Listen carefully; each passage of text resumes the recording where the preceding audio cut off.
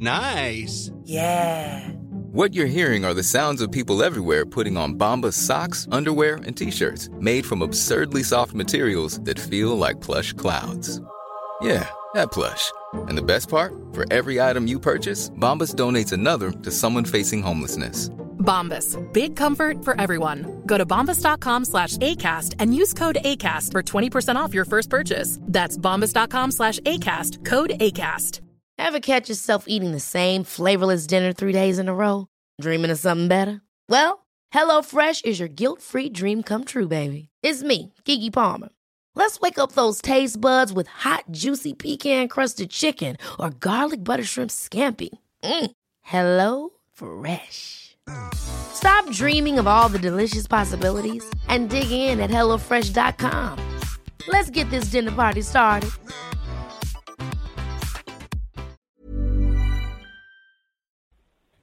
Welcome to Over the Top Radio, and this is Inside the Peloton. I'm Dave Toll, being joined by, well, someone who's not really inside the Peloton. Her sphere is much larger than the Peloton. Rebecca, good morning. Hey, good to be here. Thanks. Yeah, so Rebecca Rusch, wow, we're really honored. You've had quite the last couple of weeks, as I've noticed, hanging out with Billie Jean King. Talk about that for a second. Man, yeah, it's really cool. I was thinking before we got on the phone with you, like, I've been an athlete 30 years, I've been a pro athlete 20 years, and just kind of like thinking back a little. And this, about a week ago, I got to go to the Women's Sports Foundation fundraising event, and they do a athlete leadership conference. It's the first year where they brought in 75 athletes from high school kids, Olympians, people like me who are evolved a little further in our career. And they basically gave us a bunch of business training, which was amazing. And then we also had this red carpet event where, you meet Billie Jean King and Jackie Joyner-Kersee. And I mean, my head was spinning, met Lynn St. James, who was the first female race car driver.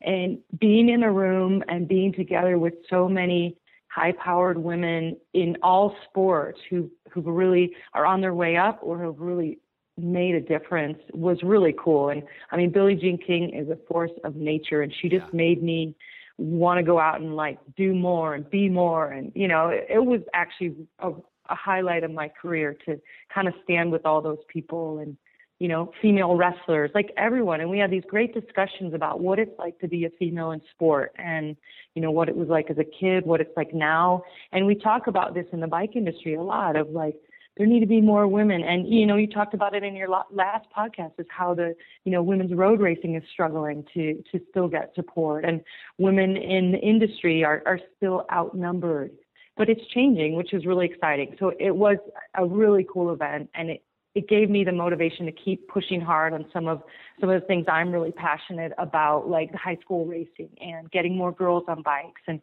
so it kind of refueled the fire because, as you know, with advocacy or any kind of work, it's easy to get beat down and frustrated and feel like, man, I'm not making a difference. But as I saw last week with Billie Jean King and what she's done, we are making a difference. So I got really excited about it, as you can hear. No.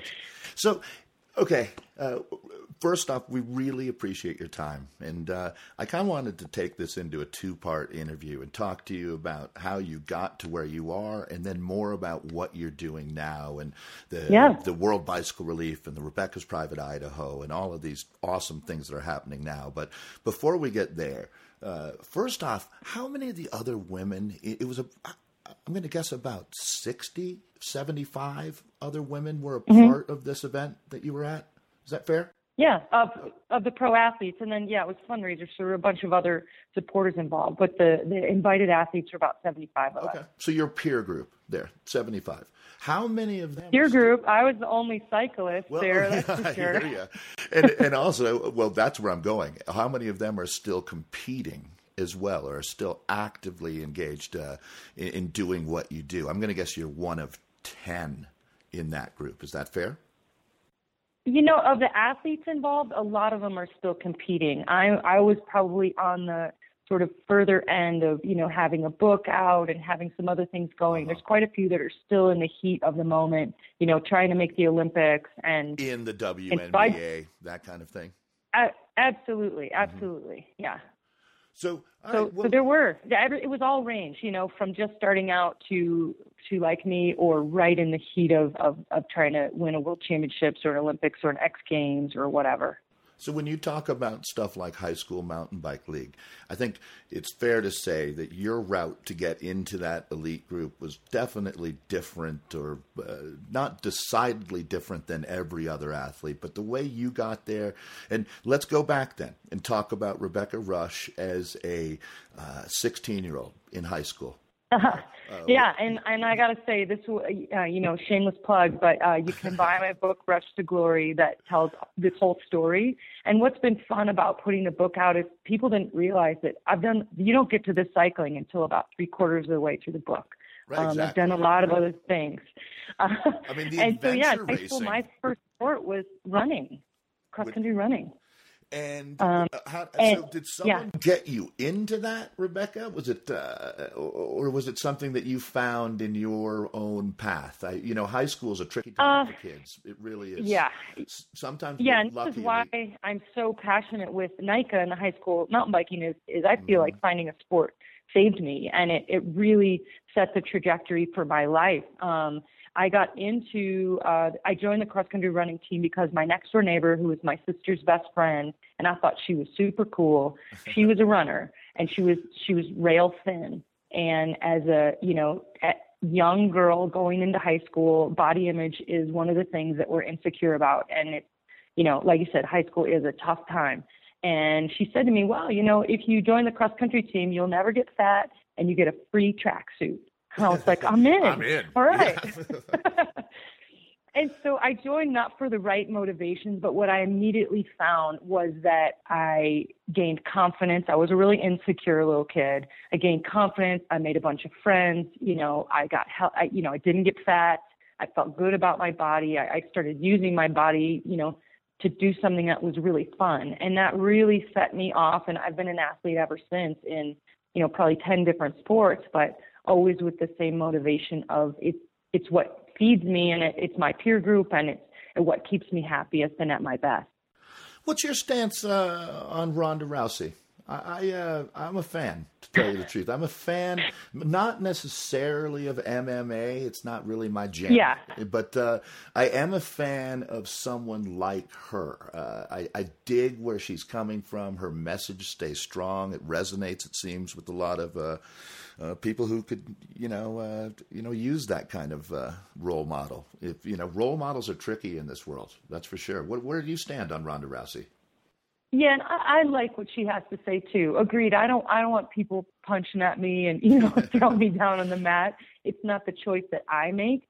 But what she stands for, like you said, of being confident and not taking no for an answer, and basically, beating the odds. I totally agree with that. And she probably wouldn't want to go do a 400-mile bike ride by herself, without sleeping. So we all choose the path that's best for us. But I really firmly believe that whatever sport you find, it's the answer. It's the holy grail answer to a lot of things like health and wellness and confidence and meeting your goals. And it's a little cliche, but then you see like her videos, someone like her, or somebody that inspires you watching, the Tour de France on TV. And we'll never do those things, but they're very human traits that we can all grasp onto, like, yeah, I'm going to get out and go for a run today, or whatever it is. And that's a lot about what I talk about in my book. You don't have to be a rock climber or a kayaker or a mountain biker to hear the stories of, get off your butt and go do something. I call it the Rocky phenomenon, Rebecca. Like you watch guys in 1980 or whatever coming out of that movie, they are so amped up and ready to go do something, and unfortunately, it probably gets a little misguided at that point. But I think that movie that you were involved with, Race Across the Sky, I think that was a super positive example of that movie inspired so many people to put that race on their bucket list, and Yeah, I mean, that was a game changer for sure. And you were a huge part of that. But you know what? Not getting there yet, because that's for part 2 of the Rebecca Rusch Chronicles. But so you're a high school kid then. I'm still wondering how you transition into, and like you said, I know this is all in the book, and I read the book, but we're trying to create a podcast version of your life. And so I'm wondering then, let's move into the college years. You know, like as you and I have talked about, just, you know, us talking, you mentioned that coming from Chicago definitely wasn't this, it wasn't Boulder at that point, you know, no. This world of ultra fit athletes, everybody's, you know, it wasn't that world. It was a different world. It was what, you know, the Chicago, Chicago's actually a much cooler city than I thought it was, being there recently, but it was pretty down and dirty. It was an awesome place to grow up, and it's, you know, Midwestern values, and we grew up on a little brick street in the suburbs. And you're right. I didn't have these athlete role models. You know, my family wasn't athletic. I remember, you know, once I got involved with the running team, I remember watching like Mary Lou Retton and starting to watch, you know, I'd never watched the Olympics or any of that stuff. And I started watching some of those running heroes. And so, you know, I did go to college, and I had found running. I'd found my friends. I found my peer group. And I went to college and joined the University of Illinois running team. And I was sorely disappointed, because it was not the group of friends and support. It was this, you know, a male coach who was really aggressive, and, you know, we turned in food diaries, and he'd take this yellow marker and like highlight all the bad things you had eaten, you know, for the week. And he'd stand there and you'd kind of be shamed. And he even said, you know, our team doesn't win races because we're all too fat, because you're all too fat. And, you know, I'm a skinny, like, college runner, but that had a huge effect on me. And so I quit the team my sophomore year because it wasn't any fun. I didn't like it. I ended up feeling bad about myself instead of good about myself. And that was the first time I actually bought a road bike.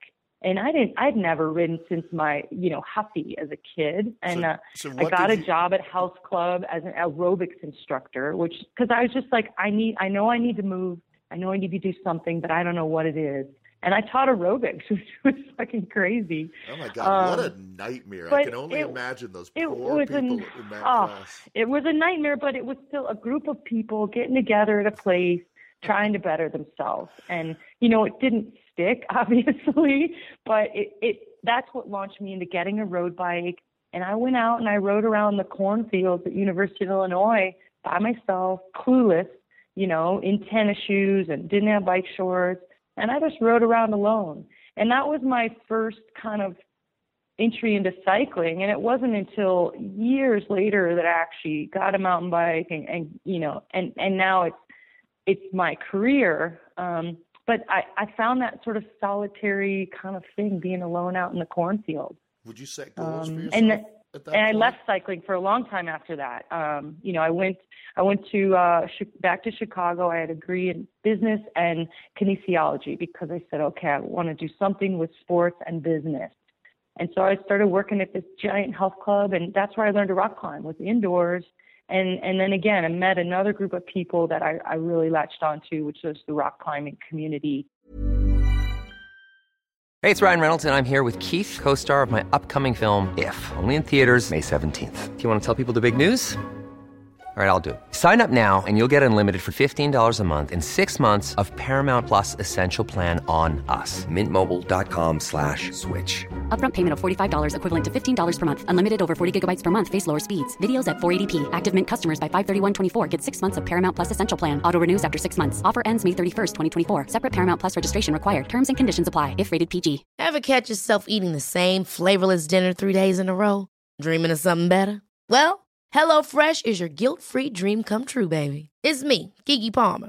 Let's wake up those taste buds with hot, juicy pecan-crusted chicken or garlic butter shrimp scampi.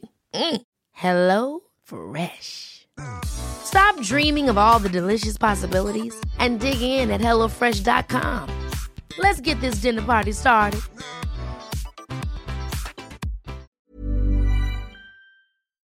And that's when I headed west and had to essentially just live on my car, rock climb all over the place, stop shaving my legs. You know, I just kind of became a dirty hippie.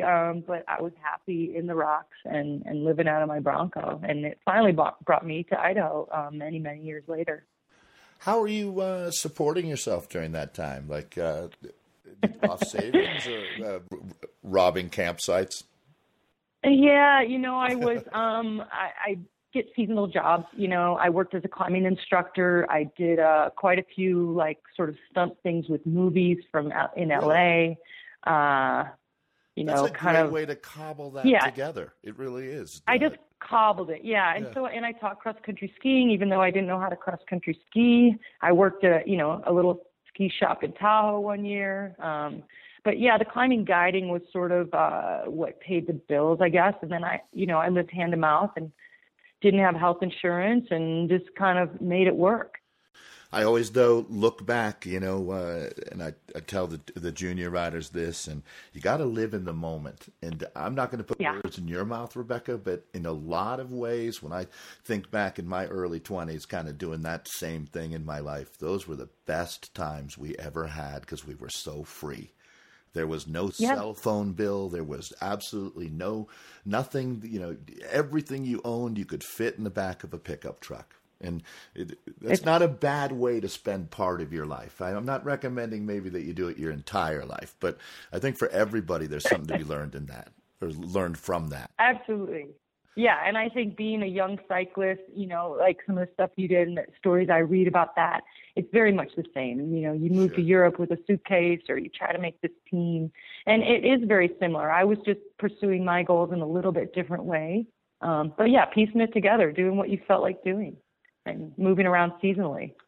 So then, okay, and I know we're making a big jump here, but then somehow, and I can really get this, you know, going back to what you're saying about having that coach in Champaign, Urbana, that just sounds like the kind of thing that would turn me off to organized athletics as well. It did. I think a lot of us had that soccer coach or that football coach or that cross-country coach, whatever it was that you're just like, you know what, I'm going to go ride my bike or I'm going to go climb or ski where I can just kind of do this on my terms. And I don't really have to listen to that anymore, the shaming or all that stuff that goes along with organized athletics, that it doesn't have to exist. In some places it doesn't, and more power to them, but for whatever reason it seems to. So adventure racing sounds like fun, especially when you've got the skill set that you do. You know, you're a climber, you've got the running, you definitely, I don't know how you are with orienteering. That's going to be something we'll have to check in with, but it sounds like then all of a sudden you're like,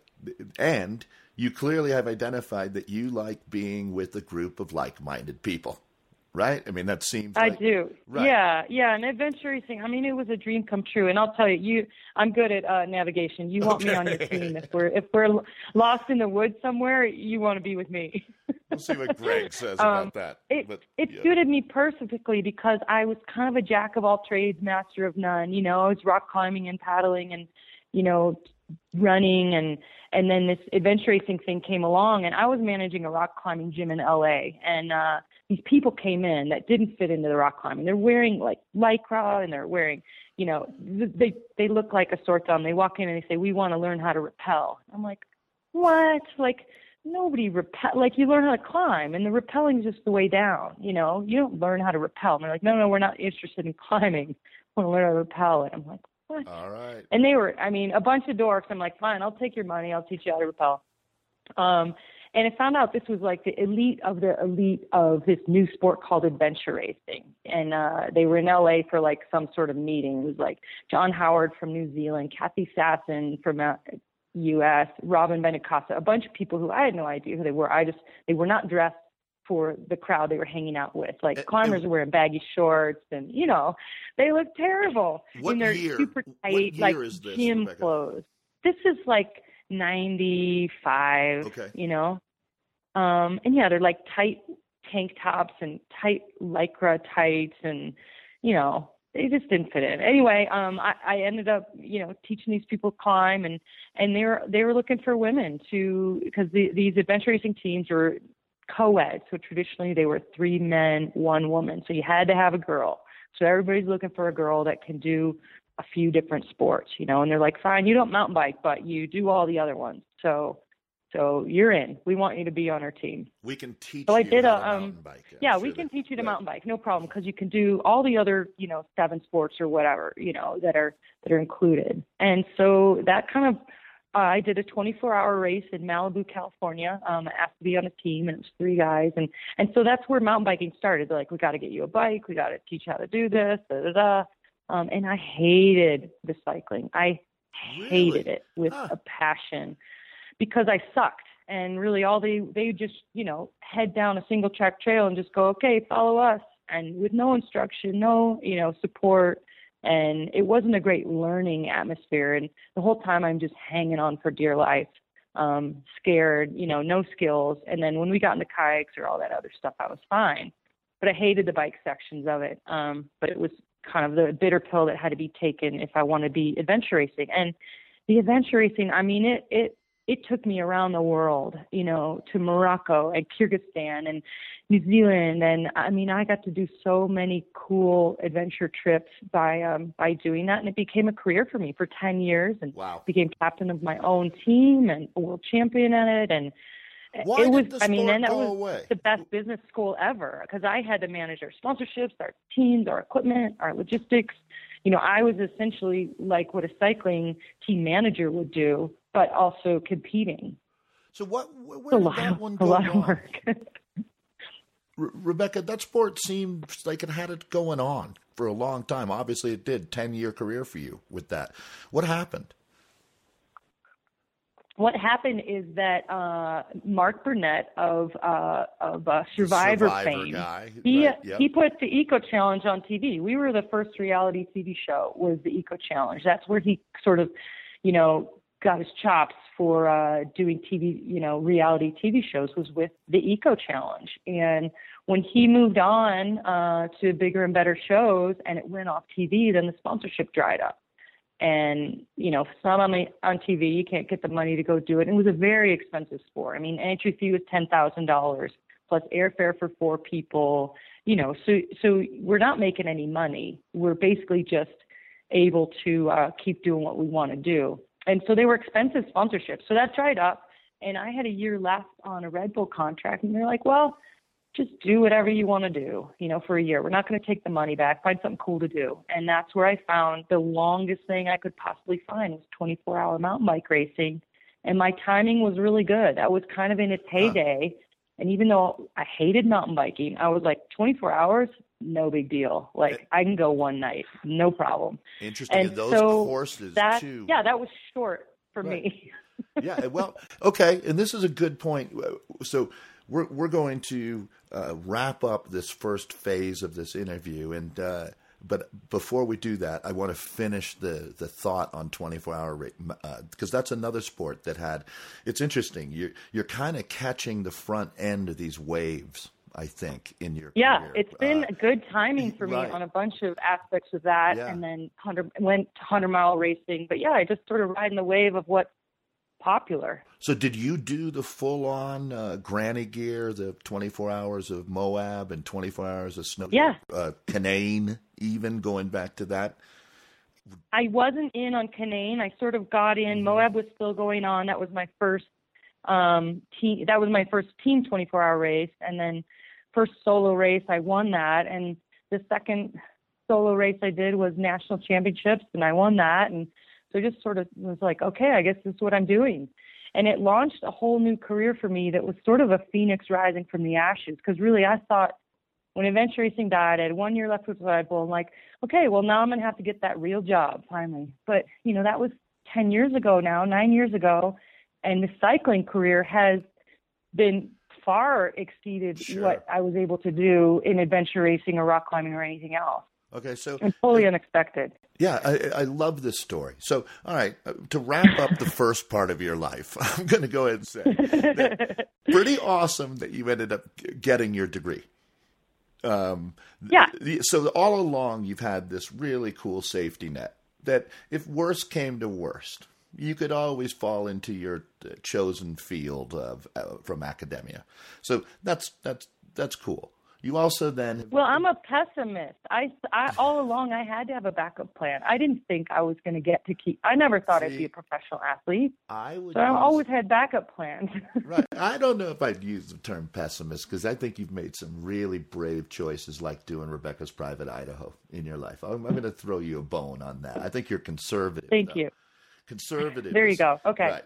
But so then also you've made some good decisions and sort of like gone with your personal flow has taken you down at like a pretty good karmic path of finding adventure racing, get to travel the world. That's invaluable. That's worth millions of dollars. The experiences that one can have by traveling the world are something that they can never take that away from you. It gives the core of who you are, makes you a better person.